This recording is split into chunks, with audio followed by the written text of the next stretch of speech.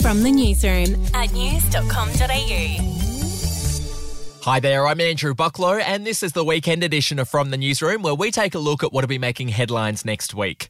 We'll start in Canberra, and on Friday, the ACT Supreme Court will hold a closed hearing over an application regarding the trial of Bruce Lehrmann.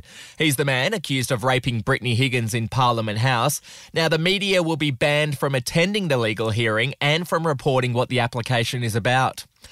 Overseas now, there's an interesting new rule coming into effect in Paris next week. It declares that all illuminated advertising signs in the city must be switched off from 11:45pm to 6am.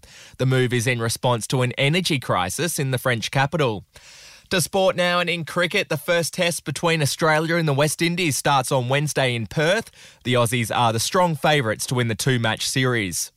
And a little bit more sport for you. The World Cup, of course, continues next week. Australia is set to play their third game on Thursday morning. That's against Denmark. Now, let's hope the Aussie fans are a little more vocal during that game than they were against France on Wednesday. News.com.au's Oliver Murray was at that game, and he was not impressed with the Aussie supporters. There was large sections of the game where it was just, there was no sound. It was like you're at a tennis match. It was very weird. There you go. Just 16 of the 32 teams will make it through to the knockout stage of the tournament, which starts next weekend.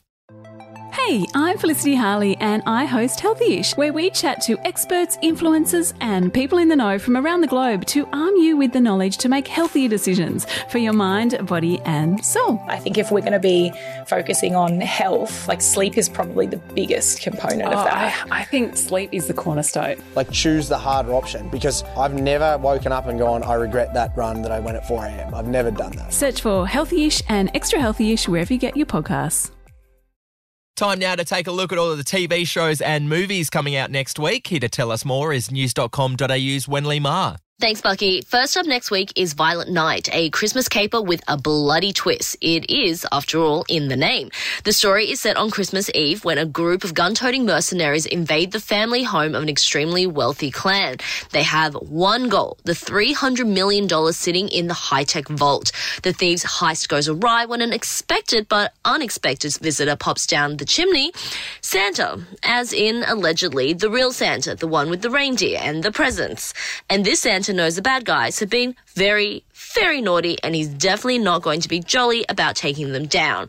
It stars David Harbour, John Leguizamo and Beverly D'Angelo, and it comes from the producers of action flicks including John Wick and Atomic Blonde, so you know it's going to feature a lot of guns, fisticuffs and asses getting roundly kicked. Violent Night is not exactly family-friendly unless eye gouging is what the kids are into these days. Violent Night is in cinemas from Thursday.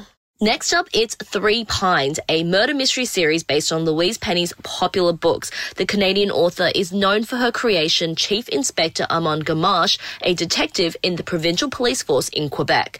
In the TV version, he's played by the delightful Alfred Molina. Set in the fictional town of Three Pines, where the murder rate seems disproportionately high, only on TV, Gamache is confronted with a series of confounding deaths. All he really knows is that there are many secrets lurking in the heart of this seemingly idyllic community, and some of those secrets are worth killing for. Here's a tease. In my line of work, people do the most unexpected things. Most murders happen in the heat of the moment, but I promise you, the truth is going to catch up. I hope you don't think the only thing that ever happens in Three Pines is murder. Oh, I know there's eating. Three Pines is on Amazon Prime Video from Friday. And finally, it's Lady Chatterley's Lover, a new adaptation of D.H. Lawrence's controversial novel. A century after Lawrence published his then incendiary book, the story is still asking urgent questions about women's sexual desire versus the confines of an expected life and the punishing judgment that follows any deviation from the so-called norm. The film version stars Emma Corrin as Lady Chatterley, a privileged young woman married to a wealthy aristocrat. But when she starts a charged and sensual affair with the gamekeeper Oliver, her world opens up and she doesn't know how to go back to the sexless little box of her life. The film also stars Jack O'Connell, Jolie Richardson and Matthew Duckett. Lady Chatterley's Lover is on Netflix from Friday. Thank you very much, Wen. Well, that's it from the newsroom. We'll be back with another update for you on Monday morning. Follow or subscribe to From the Newsroom wherever you get your podcasts. The podcast Faith on Trial looks into Hillsong, both in Australia and the US, and takes both the listener and hosts on unexpected twists and turns in the story of Brian Houston and the Singing Preachers. There are 2 incidents involving Pastor Brian. The Australian journalists uncovered a litany of alleged criminal behaviour in the megachurch. Financial gifts were being given to the leaders of the church. Listen to Faith on Trial Hillsong ad-free on Crimex Plus on Apple Podcasts today or wherever you get your podcasts.